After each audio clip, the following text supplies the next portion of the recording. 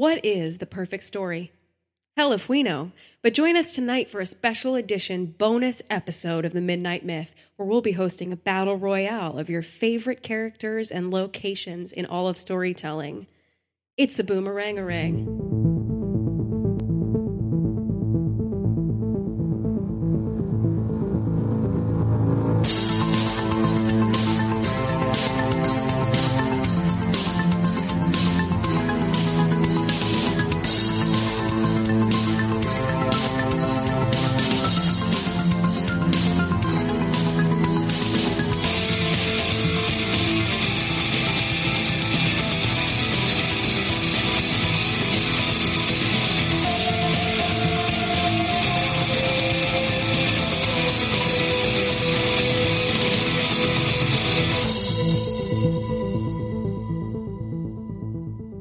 So sorry we've been away for the past 2 weeks while we've been traveling abroad. Woohoo.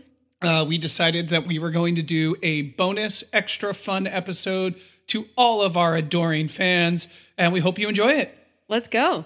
So here's what it is. This entire episode is a game. What we have done is we have taken 12 different heroes, villains, historical figures, people we know, and we put them in a hat.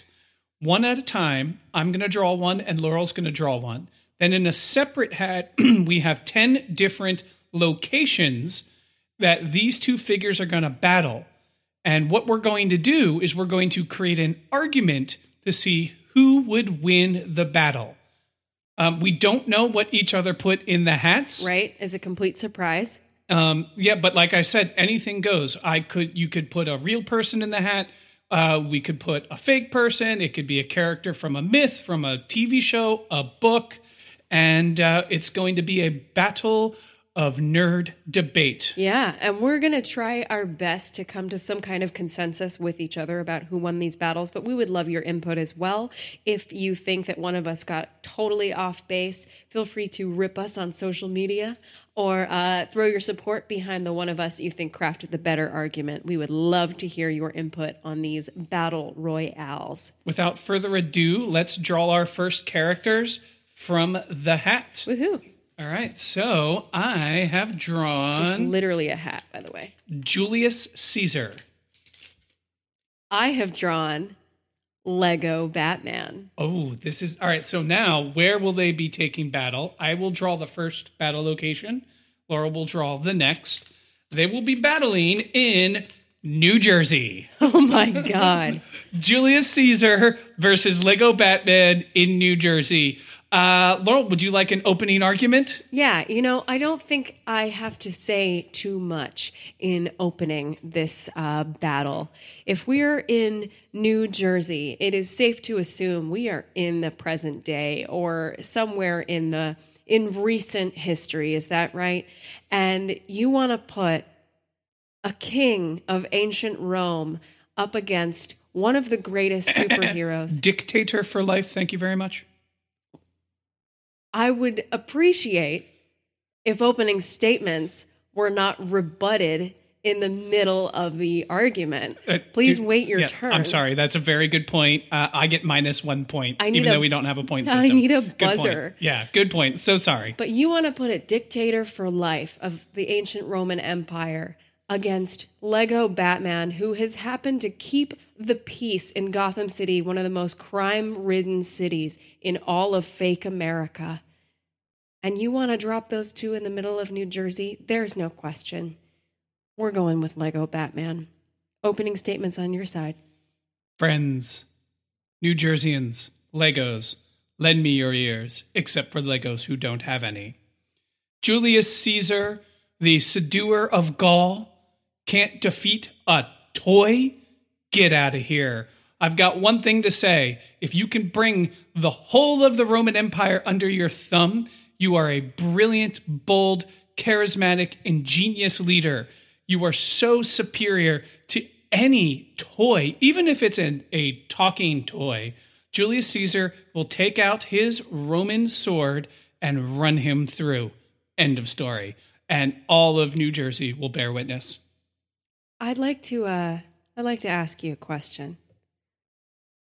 was it that Julius Caesar met his untimely end? He was murdered by many of his closest friends and supporters. Murdered by his closest friends and supporters. It doesn't seem to me like your closest friends, advisors, and supporters would run a knife through you. Like that just doesn't add up, right?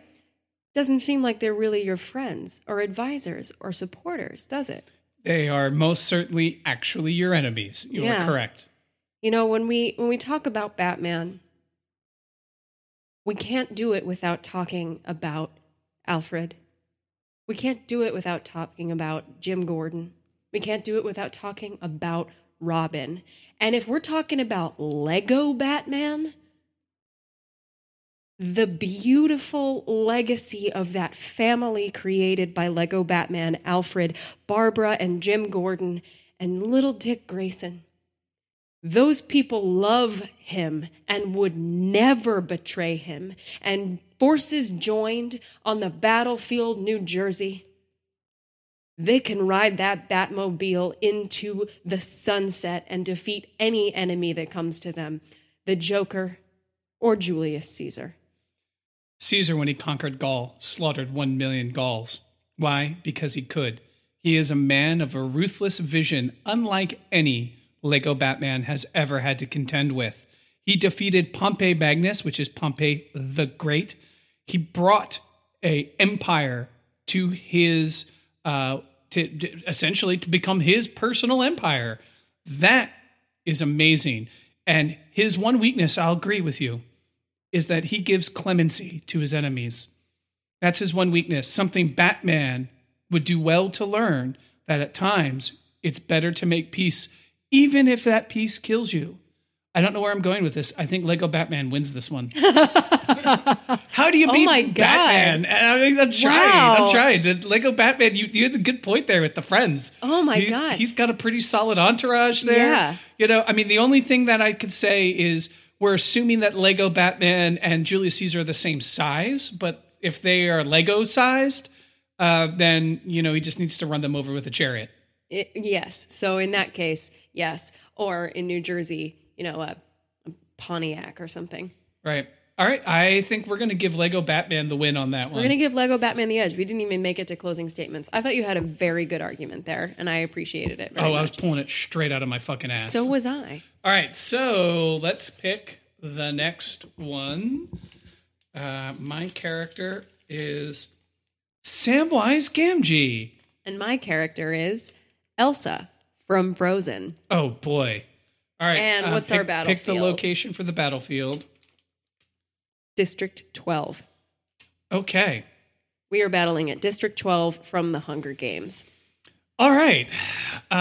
You did the last opening argument. Do you mind if I take this one? Go for it. Elsa is beautiful.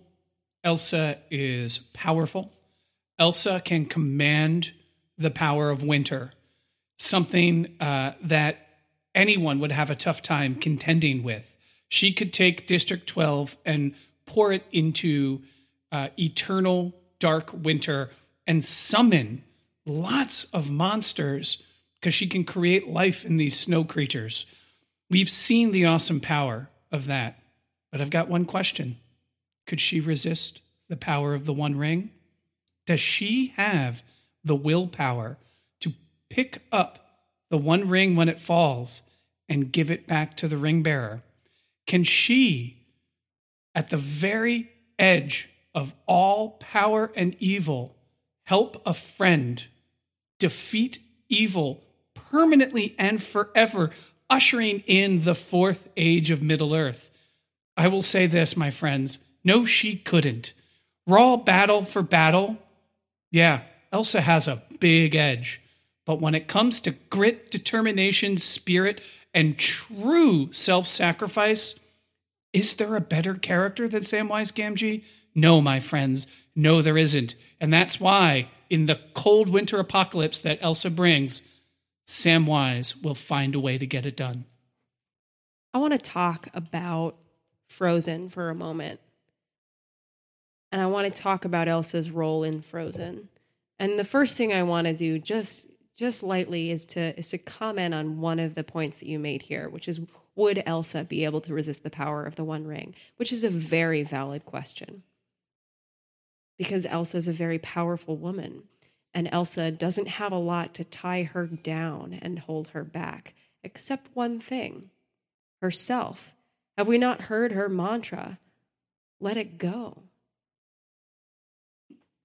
Very good point. Literally, let it go. Also, she couldn't really wear the One Ring because she's always wearing gloves.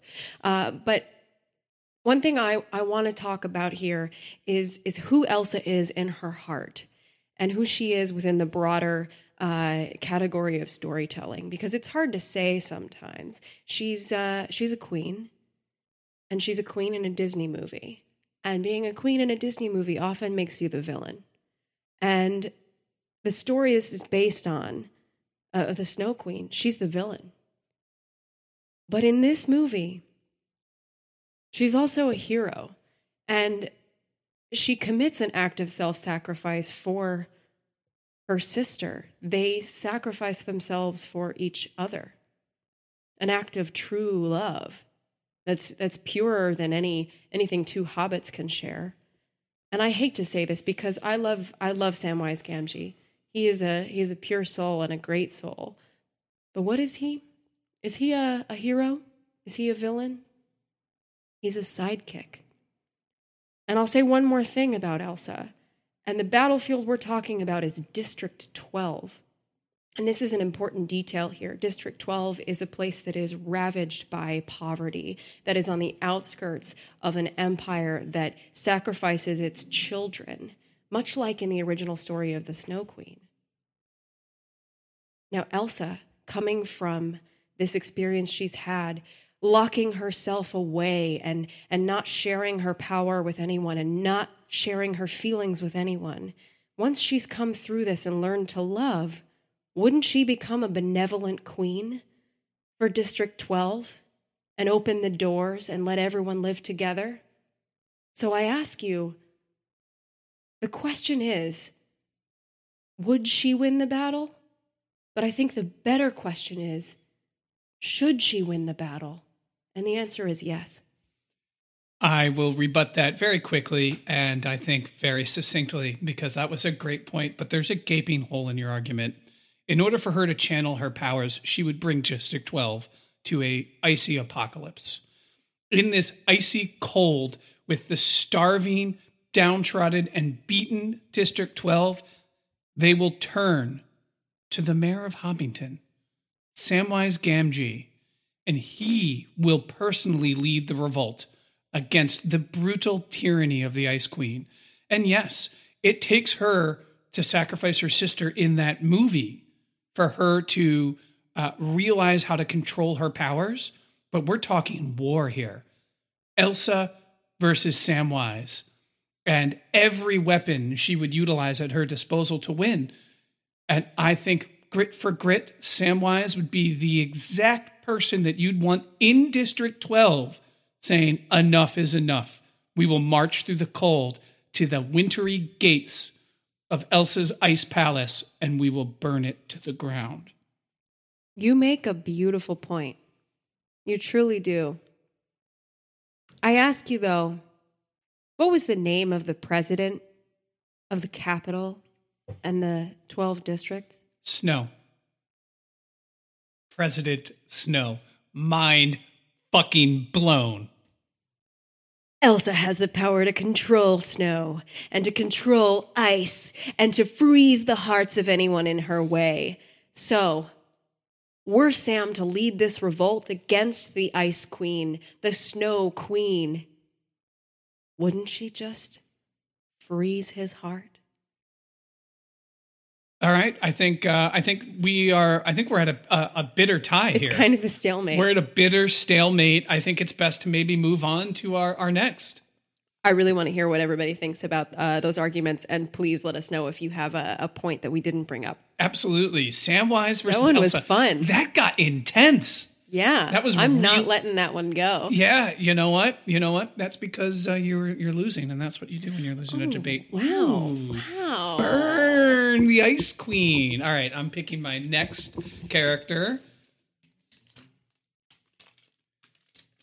Kermit the Frog. Versus Jean Valjean. Oh my goodness. If you're not familiar, Kermit the Frog is the frog from the... I'm kidding. Jean Valjean is the protagonist from the seminal novel by Victor Hugo and the very epic and important musical theater piece, Les Miserables. All right, the battlefield will be Yoda's small kitchen in his hut on Dagobah. Oh my God. So Kermit the Frog versus Jean Valjean in Yoda's small kitchen in his hut on Dagobah. So they have a few square feet in which they can battle. This is just over. I will admit, a sort of wrestling match with Jean Valjean and Kermit the Frog, it doesn't look good for Kermit right out of the gate. It doesn't. Odds are on that Jean Valjean will strangle the hell out of that little Muppet. But I'll do my best. Opening statement over here. Go for it. I think you raise a valid point when you say that the odds-on favorite for a physical match in this small space is Jean Valjean, the incredibly strong former slave who would carry the French flag over his shoulder, much like the image of Christ with the cross, who lifted a carriage to pull a man who was crushed underneath from the jaws of death, who carried a poor wounded boy from the barricade during the June Rebellion and saved his life and dragged him through the sewers. God damn, he's a good hero. He's a really good hero. Holy shit, he's amazing. But I think the bigger question here is, what is the true battle between Jean Valjean and Kermit the Frog? Because I don't know if it would be a battle of strength or prowess or a physical might. I think it would be a battle of morals or a battle of wits. And here we find ourselves on a more even playing field. And that's why it's in the kitchen of Yoda, the great philosopher. So we'll have these two great philosophers, Jean Valjean and Kermit the Frog, going tete-a-tete in the kitchen of the greatest Jedi Master. And that's my opening statement. I wanted to change the perspective to give this a new, fresh look. I think Kermit stands one chance and one chance only to beat Jean Valjean, and that is to charm him with a sweet and adorable song that teaches a life lesson, and then while Jean Valjean's singing along, shank him in the side with a knife from Yoda's kitchen, right in the kidney. Oh my God. I think that's his only chance that he has at beating Jean Valjean at anything, because Jean Valjean's pretty fucking tremendous. He's super strong. He's super smart. He outwits Javert at every turn in Les Miserables. He raises a beautiful daughter. He saves the life of his daughter's fiancé, even though it hurts him because he realizes his daughter is no longer his. He's pretty fucking remarkable. So I think Kermit has one chance, and that is to charm him with a song when Jean Valjean's not looking, pick up a knife and shank him in the side. And my client, Jean Valjean, has never been shanked in the side before, so I think it would be a dangerous blow, and I think he would fall flat on the floor of Yoda's little village on Dagobah. But here's the question I have for you now. Yes, we know that Kermit can charm us with his sweet little songs about rainbows or how it's not easy being green, but one day more. Yeah. Another day, another destiny. What if Jean Valjean just charms Kermit? And he's just like, whoa, this guy's really good at singing. And then he just breaks his neck. Maybe we've been looking at this all wrong and it's just a battle of song. Maybe they just sing and Jean Valjean wins that one too. Maybe it's a rap battle. Can Kermit rap? I guess why not? Kermit's pretty great. I don't know if Jean Valjean can rap. No, he's a few hundred years before rap was a thing. And he's French. But I think Kermit has to go with surprise. And, I just have the image of Kermit shanking someone in Yoda's hut in my head, and I can't get it away. He can hop around pretty fast. Not really. He's a Muppet. He can't really hop at all. But, he can ride a bike, and yes, Jean Valjean cannot. Yeah. Kermit's really good at managing a whole bunch of other Muppets on a stage. I just don't know how well he would do in a battle. I know how well Jean Valjean will do. Jean Valjean's pretty amazing. Yeah, but Jean Valjean would also pardon Kermit at the end of it and be like, "Go on your way. I won't kill you." That's a good point. You deserve to live. And then that's the moment where, and I'm arguing against myself here, Yeah. but that's the moment where Kermit would be like, and shank him. Yeah. That's what would happen. Is they would be like, "We're not going to fight today," and Jean Valjean would be like, "Don't ever come after me again, and I'll let you live." And then Kermit would shank him. And then Kermit will shank him. I love that Kermit is shanking. So Kermit wins. Yeah, Kermit wins. So far we have the first one. We have Lego Batman beating Julius Caesar. We have a tie between Samwise Gamgee and Elsa. And we have Kermit the Frog beating Jean Valjean. I mean, the shank thing. There was no beating it.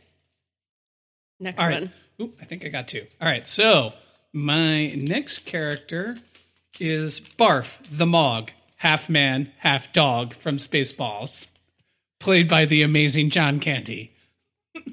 And mine is the Doctor. Oh boy, God, that's not even fair. Tell me the battlefield is not space. That's just not even fair. The battlefield is space. It's the Wampa's Cave in Hoth. Oh, okay. Well, it's a cave. Whoa. Yeah. Yo, this just got interesting. Yeah. This just got interesting. All right. So my opening argument, I guess it's my turn for if I'm keeping track, right? All right. So Barf isn't really good at much. Can't really control his tail, though he is furry, so that helps him in Hoth. That's what I was thinking. It's he will probably be much warmer. So I think his strategy against the Doctor, who is a genius, who has annihilated galaxies, and also done it while charmingly saving the day, I think his strategy would have to be run around the caves, have the Doctor try to chase him, and hopefully the Doctor's just not wearing warm enough clothes. Eventually the Doctor gets cold, and Mog comes in and then strangles him with his tail. That's, I think, the only chance Mog has in the Wampa Cave. You're relying pretty heavily on this element of surprise when the cards are stacked against you, huh? Well, I mean, tough. My character's John Candy. Your character is an immortal Time Lord. It's true. Which Doctor am I is the question. Yeah, so I wrote that one. I left that open because to me, it can be whatever Doctor you want. Yeah. I think I'm David Tennant. That's just what I see. The 10th Doctor, right? The 10th Doctor. I think I'm David Tennant on Hoth. And yeah, I think what I'll say about this battle, it doesn't look good for John Candy. No. It doesn't. The Doctor's pretty fucking badass. But the thing is that the reason it's a challenge is because the Doctor, in the reverse of what we had in our last battle, doesn't have the brute strength or brute force of a giant animal, and doesn't have the resilience of the warmth of a shaggy furry thing in this Wampa's Cave in Hoth. Here's the other thing, though: whose side is the Wampa on? Oh, I don't know. We're just at his cave. He might not be on anyone's side. Because there's a reason we're in the Wampa's Cave and we're not just on Hoth, right? Yeah, we're probably trying to get warm. Yeah. Or maybe the Wampa drug us both there. Maybe. And does the Wampa still have both his hands? Or no? I don't know. Big questions. Huge questions. They can totally swing the battle. It's true. Let's say this. Let's say the Wampa is not a factor. Either way. Wampa is not a factor. Yeah, let's neutralize the Wampa. We are in a cave where Luke has at one point taken advantage of the Force. So we know that there are no interference signals stopping the Force or other electromagnetic type frequencies and other forces of the universe. I'll give you that point. Yeah, okay. Yeah, Sonic I'm down. screwdriver, man. Sonic screwdriver. Yeah, I wrote Barf, and I was hoping you would get Barf. Yeah. Because, what the fuck? I wrote Kermit the Frog, hoping you would get Kermit the Frog. Hey, I turned that one to my advantage. You sure did. Barf is tough. Yes. So yes, this is how I feel about how this battle would go down. Sonic screwdriver is the Doctor's weapon, and it's not much of a weapon. It pretty much does what it needs to do in unlocking doors and identifying creatures and helping the doctor to manage his plans, which they usually are. They're all like circuitous schemes that get him to the other side, or moments of just incredible bravery. But the doctor's true advantage in any situation is his TARDIS, and that's his vehicle that gets him from point A to point B in space and time, and it's bigger on the inside. And as we can most likely assume, does have central heating. Yeah, it's probably pretty warm in the TARDIS. But here's another thing I would say about how the battle would go down. He's out there with Barf. And Barf is the half man, half dog that has the brute strength to win this battle. But has the Doctor ever killed a monster without truly understanding it? No, actually. And he usually never kills the monsters unless there's no other choice. It's true. Or typically someone else will kill the monster and he's there to comfort the monster. Right. Because we learned the monster is not really a monster. Yeah. And so I think the Doctor would win this battle in another way. I think the Doctor would help Barf to understand why he has these violent tendencies and is chasing the Doctor around. He would help. Hold on, my whole strategy is that he's running away from the Doctor. Why? I don't know. But he would help Barf to understand himself and find the planet that he came from and the rest of the other Mogs. And so I think the true winner here is the man who brings peace to others. I've got nothing. That's a perfect argument. Let me try something. So because Barf is susceptible to reason. He has a highly cognitive functioning ability. We know this because he can pilot spaceships. We see him help get out of jams. And if the Doctor is completely outmatched, I think he is also, Barf is a coward. So I think, he would probably be like, okay, yeah, I'll just go with you back to Mog Planet. Yeah, the Doctor wins. Yay! The Doctor absolutely wins. Doctor wins. All right, so we only have 4 more. I'm picking for you. I don't know why I did that. Sorry. So we only have 2 more battles? Is that what that means? Yeah, we're almost done. Whoa. Okay, I have Giles, which I would assume would be the librarian from Buffy the Vampire Slayer, Rupert right? Giles, yeah. Okay, Giles is a good one. And I've got Tony Soprano. Oh, great battle. Tony Soprano versus This is a really good Giles. battle. Oh, wait, hang on. You're choosing the battlefield. Oh, I'm choosing the battlefield this time. All right, so let me get the battlefield. It's not New Jersey. It's Themyscira. Yes. Hell yes. This is a very strange place for these two characters to be battling. Hell yes. Because men do not belong there. I am very confident right now. Give me your opening statement. So just for people's information, Themyscira being the land of the Amazons from Wonder Woman. And Giles is Rupert Giles from Buffy the Vampire Slayer. He's the librarian and the watcher of Buffy. A certified badass, who, too. Trains her. And then Tony Soprano, of course, is the mob character from The Sopranos on HBO. Yep, he's the boss of New Jersey. And I have only seen season 1 of The Sopranos, so that's all I can go off of. Cool. All right. So who's my turn for opening statements or yours? I think it's mine. Go for it. I'm going to pull this one right out of my butt. Okay. I can go. I'm ready if you want to pass the opening statement. You go ahead. ahead. So Giles is known for being incredibly intelligent, having strong research capabilities, organizationally strong, works well within the organization of the Watchers, and is a warrior at heart. And warrior who does what? He trains female warriors. Now, suddenly, you put him in the magical land of Themyscira, he's going to fit right in here because, A, he's okay with women being more powerful than him already. So he's going to be in the land of Themyscira, learning the ways of the Amazon. Presumably, he went to Themyscira to learn to become a better watcher. So he goes to where are the best female warriors in the universe, Themyscira.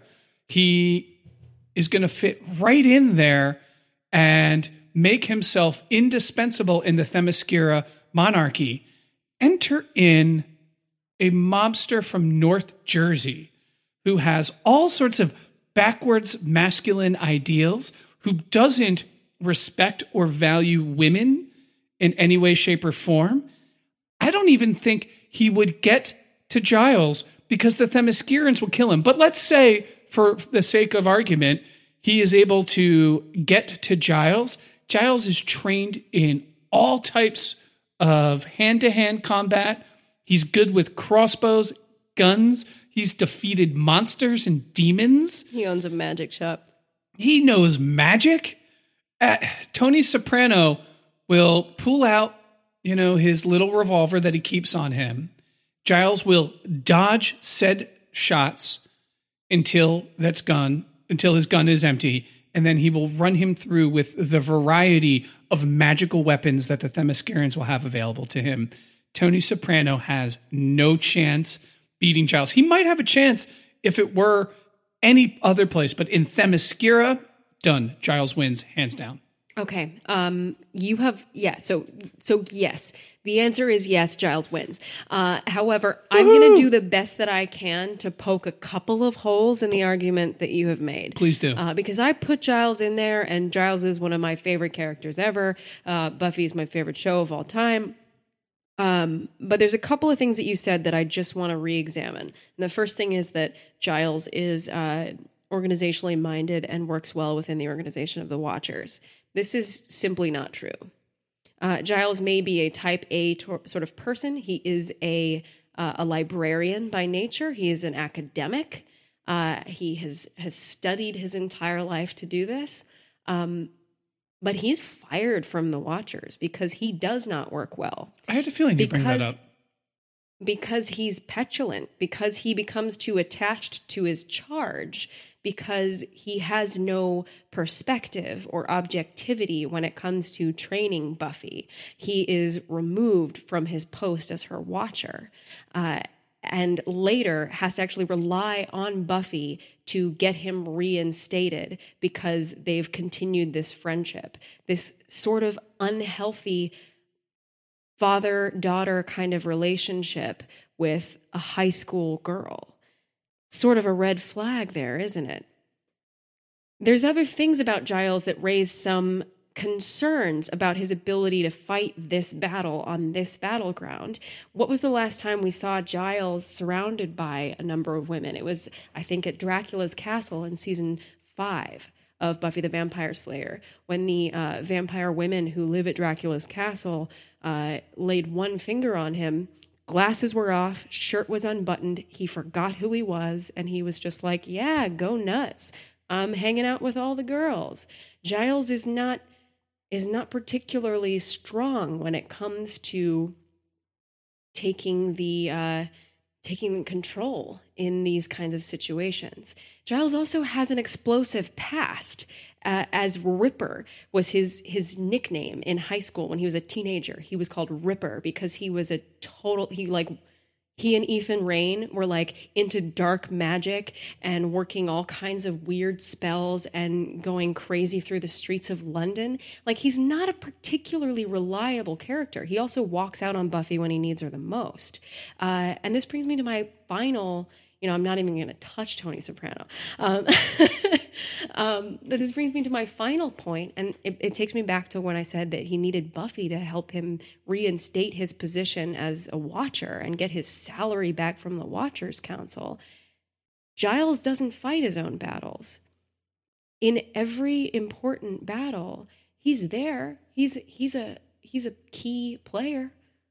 But they're Buffy's plans, or they're Willow's plans. He is far from the most powerful character on that show, and he is far from as powerful as any of the women. So what Giles would need to win a battle on this playing field would be the ability to win over these women.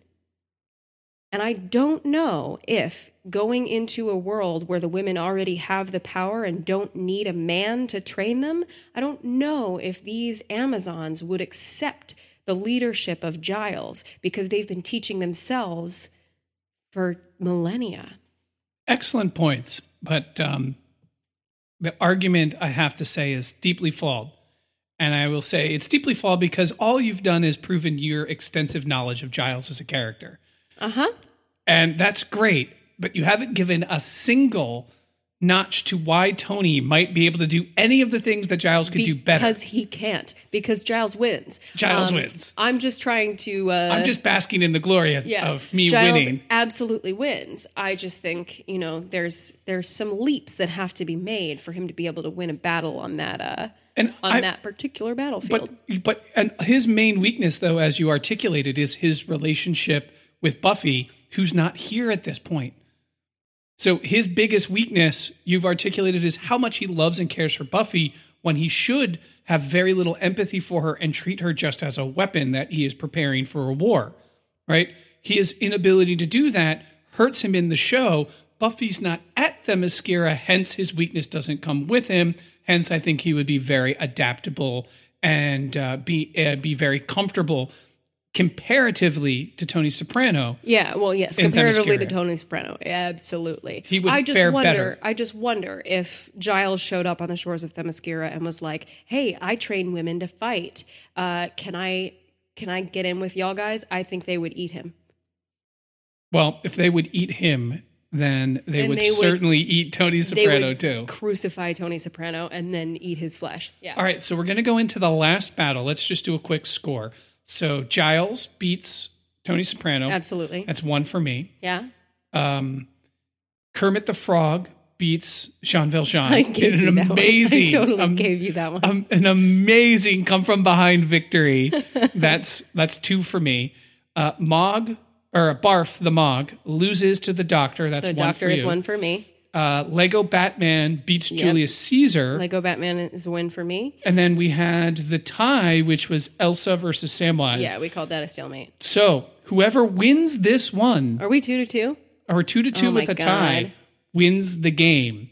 So I'm going to go in first. We only have 2 left, so I'm going to pick one of the 2. Please be kind to me. Yes. I have Hermione Granger. Badass. I have Obi-Wan Kenobi. Badass. So the 2 were definitely, the 2 best are saved for last, and we're going to pick the battlefield. The battlefield is... Please tell me it's one of the ones I wrote. It's the Room of Requirement at Hogwarts. Yes! God. Yes. So Damn it. I did Obi-Wan Kenobi. You wrote Hermione Granger. I wrote the Room of Requirement in Hogwarts. God damn it. Super, super advantage to Hermione. Yeah. So opening statements? Opening statements. Really, this is going to come down to, on home turf, what's more powerful, a wizard or a Jedi? It's a huge question. That's a big question. We could do a whole podcast on that. Yeah. All right. I'd like to prepare my opening statement. By all means.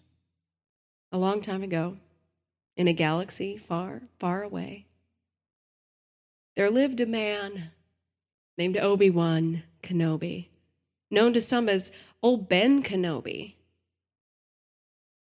And Obi-Wan Kenobi was a good man with a good heart. He was the protege of one Qui-Gon Jinn, played by the immortal Liam Neeson. Liam Neeson's. Liam Neeson's. Throwing you off your game with my Liam Neeson's. Yes. And Obi-Wan Kenobi was a Jedi. One of the last. One of the last great Jedi, of course. The trainer of Luke Skywalker. The trainer of one Darth Vader. The greatest villain the galaxy has ever known. Here in one man, in Obi-Wan Kenobi, we have the 2 great forces that make up all of humanity, the dark and the light. Both sides of the one energy that Obi-Wan taps into to move through life and be a force for good. How many times have I said force without referring to the force? That only shows you how powerful the force really is and how it moves through all of us, whether we are a Jedi or a young Padawan or Jar Jar Binks or a senator or a witch, a muggle-born witch at that. The Force moves through all of us, and we have a choice, the dark or the light. And Obi-Wan Kenobi, who was struck down at the hands of his own protege, lives on in all of us. So in battle, what would we find in the room of requirement? The room of requirement is the room that is for its seekers whatever you are looking for. We would find the heart of the galaxy, the heart of the Force.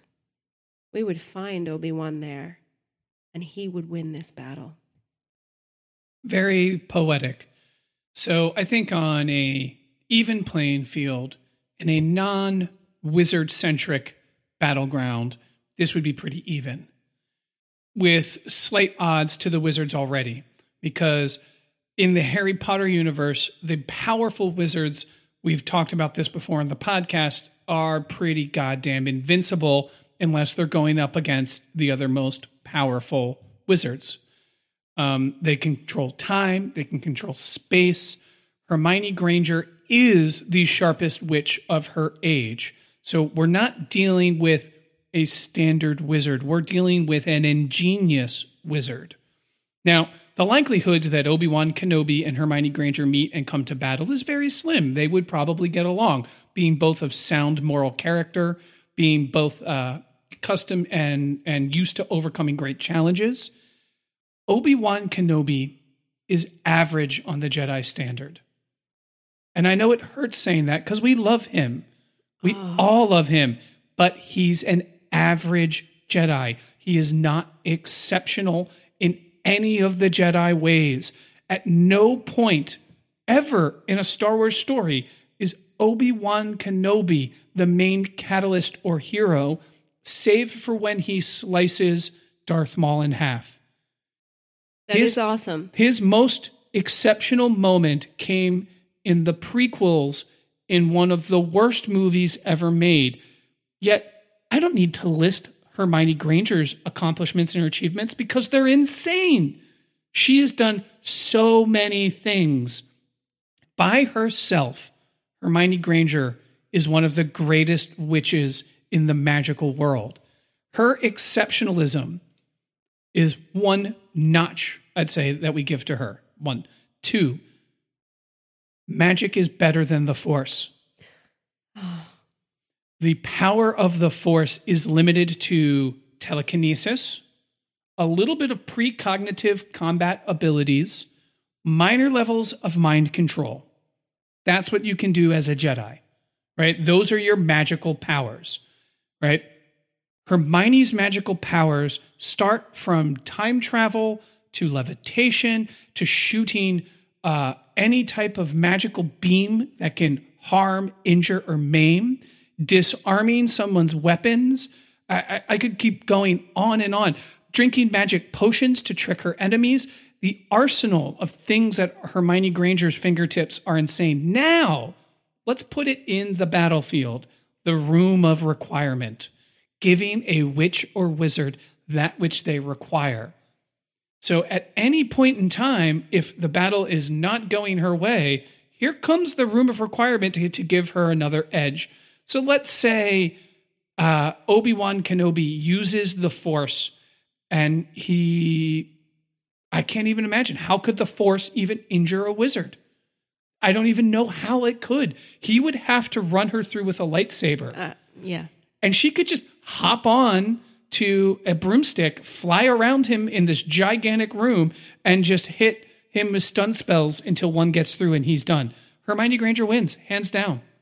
And I would say, easily. Wow. See, I think we're in an interesting place where we're debating Hermione Granger versus Obi-Wan Kenobi, because something you said was about Obi-Wan being an average Jedi and being not the main character, not the hero, not the catalyst for any major events of Star Wars. And I think to a certain extent that's true. But I'd say that's true about Hermione Granger as well. Hermione is... You think she's average? I'm not saying she's average. I'm saying she's not as exceptional as you think she is. And saying this is difficult for me because she's one of my favorite characters of all time. Oh, we kind of have flipped because we really have. I was really hoping to get Obi-Wan and Kenobi. I was hoping to get Hermione. So I'm having to argue against her, and I'm having to argue against Giles, and this is and Kermit the Frog. This is very difficult for me. But there's a reason it's not called Hermione Granger and the Goblet of Fire. Hermione Granger and the Sorcerer's Stone, because Hermione is an academic genius. Yes, genius is a word that you used in describing her. But genius is a word that we use to describe people like Albert Einstein, who, if you'll remember, invented the atom bomb. Did poorly in school. Hermione does exceptionally in school. But is she exceptional outside of those abilities? Does she actually enter with the truest bravery of the brave hearts like Harry Potter and face off with the greatest wizard, the most horrible and evil, powerful dark wizard of all time? No, she doesn't have as much combat experience as even Ron. Ron has actual more combat experience than Hermione. Hermione knows the spells. She's read all the books. But she doesn't have this all in practice. She didn't fight a dragon. She didn't breathe underwater. Now, who's got real world experience on different planets, in different climates, in different, electromagnetic balances? Obi-Wan Kenobi. Who is actually able to manifest their consciousness as a freaking Force ghost after they're killed? Obi-Wan Kenobi. If Hermione were killed, the only way we would ever see her again, and I hate to say this, is if Harry Potter had the resurrection stone and was like, oh, here's my little fake Force ghost of Hermione who can't do anything. Okay. I completely and totally think that's a bullshit argument. You're arguing the merits of the character, whereas I am arguing the merits of their abilities. The merits of the character, still, Hermione stacks up to Obi-Wan and overtakes them. Both are side characters. Both are there to support the protagonist and get the protagonist to where they need to be. Hermione is able to do that through the entirety of the movies and the books. Obi-Wan is able to do that through one movie and then a few scenes where he comes back to communicate as a ghost to give important information.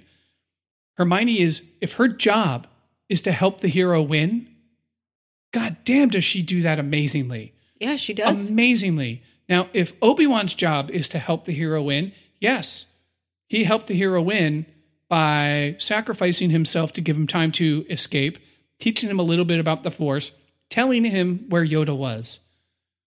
I would submit that Hermione is more significant to Harry Potter's journey than Obi-Wan is to Luke Skywalker's journey towards ultimately defeating the true and most powerful evil. Luke has to learn to be a Jedi on his own to do it. Harry has to lean on his friends to do it. And the reason his friends are there and the reason that they're helpful is because they represent different things that Harry himself is not tremendous at. Harry's not book smart. He's not a good planner. He's bold. He just goes with the flow and just dives right in. It's Hermione putting structure to everything that Harry does that gives him the ability to be successful, to ultimately defeat Voldemort. It's not Hermione's job to defeat Voldemort. It's her job to help Harry do it. Just as in it's not Obi-Wan's job to defeat Darth Vader. It's his job to help Luke do it. Hermione does it better. And keep in mind this, Obi-Wan is a mentor. Hermione is a friend. Very different types of relationships. Two, at the end of the day, right, when the battle is thickest, who do you really need to have on your side? Your friends.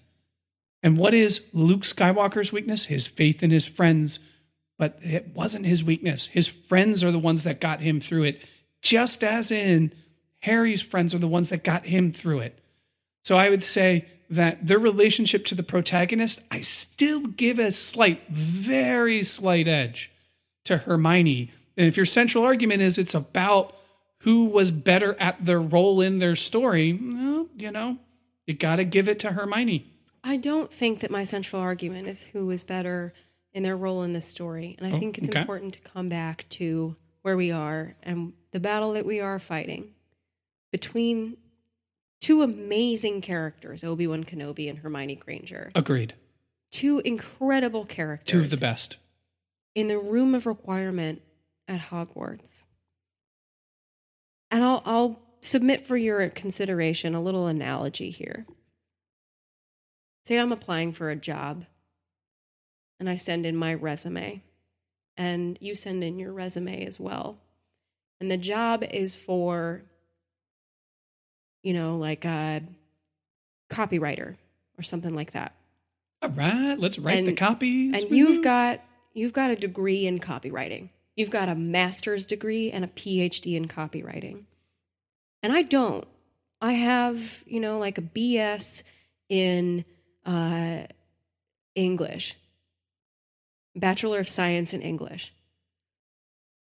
Is that a thing? Yeah, sure. All right, cool. But when it comes down to it, and you read my resume and you read yours, and they're pretty similar in terms of actual experience. My experience might be a little more real world than yours, but you've got the degree, you've got the smarts, you've got all the knowledge, and you could go in and do that job tomorrow because you have every single piece of the puzzle. But I've been doing it for years. And when we get to this battle in the room of requirement, it's not a competition between resumes. It's the final interview. It's the one sting of that lightsaber that's going to take out my girl Hermione Granger. Because I don't think Hermione Granger, in all of her book smarts and all of her studying, is going to pull that trigger. I don't think she's going to say Avada Kedavra because she's never done it before. So you're saying that Hermione can't kill Obi-Wan, but Obi-Wan, since he's been at war, could kill Hermione. Big problem here. Jedis do not kill. Yep. And Obi-Wan, as far as we know, other than Darth Maul, hasn't ever killed anybody, right? His entire career as a general is against droids, machines. So if it came down to who would be able to kill the other, right? We have to ask that question on a few different layers. One, functionally, who has the skills to do it? Two, weapons, who has the better weapons? And then three, it then would be will, who would have the will to do it? I would submit that both of these characters are so good, will is their weakness for both. So that's a wash to me. They both will have a tough time killing the other, right? Because they're both not killers at their heart, right? So I think that's a wash. But then when we look at the weapons, a lightsaber is an amazing weapon. I'd still take the wand over the lightsaber. Yeah, I would too. If they're equally skilled at both, the wand just does more, right? It just does more things. And Hermione knows every fucking spell. And it's not academic, right? The academic is one part, but to be the smartest witch of her age, it's about execution. Can you do the spells? Point, like Wingardium Levioso. And they see that everyone knows the words academically, but only the people that can really summon the magic can do it. Hermione was always the best at actually learning and doing. Except for riding a broom. She couldn't do that. Well, she's not perfect, but neither is Obi-Wan. So I think it comes down to the weapons. So the will to me is a wash. The weapons, you got to go with the wand over the lightsaber. And then when it comes to powers, magic seems, in both of these worlds, it seems to have much less limitations than the Force. So if it comes down to who is standing over the other and who's actually going to pull the trigger and kill, that's going to be tough for both of them. But, if Hermione saw Obi-Wan and he was wearing like a big cloak and he looked like a Dementor, yeah, she would totally kill him. I wish I drew Hermione. I kind of wish I drew Obi-Wan. Are you giving me this one? Did I win this one? I'm finally giving you this one, but I could do this for the rest of my life. Of course, very appropriate. The Rocky theme song. Derek wins. He wins the battle. All right. Well, hey, listen. You guys have a say too. If you think there's something we overlooked, especially if you think things could tip the scale in my favor, please respond at www.themidnightmyth.com. Drop us a line on the website or tweet us at The Midnight Myth on Twitter or check us out on the Facebook. So can I say, now that I have officially won and we agree, you missed such an opportunity with Obi-Wan. What the fuck? The opportunity, the ability to destroy a planet is insignificant next to the power of the Force. My whole argument was that the Jedi have limited power. There's no reason to believe that. The Jedi could have unlimited power when called to it. I'm just saying that would probably be, if I were you, the weak point. We've just never seen that in practice. So I can't really argue that and feel good about it. Anyway, it's been a lot of fun. This is a bonus episode. We're back, guys. There'll be lots of more podcasting to come. Yay. Until next time, be kind. Be kind.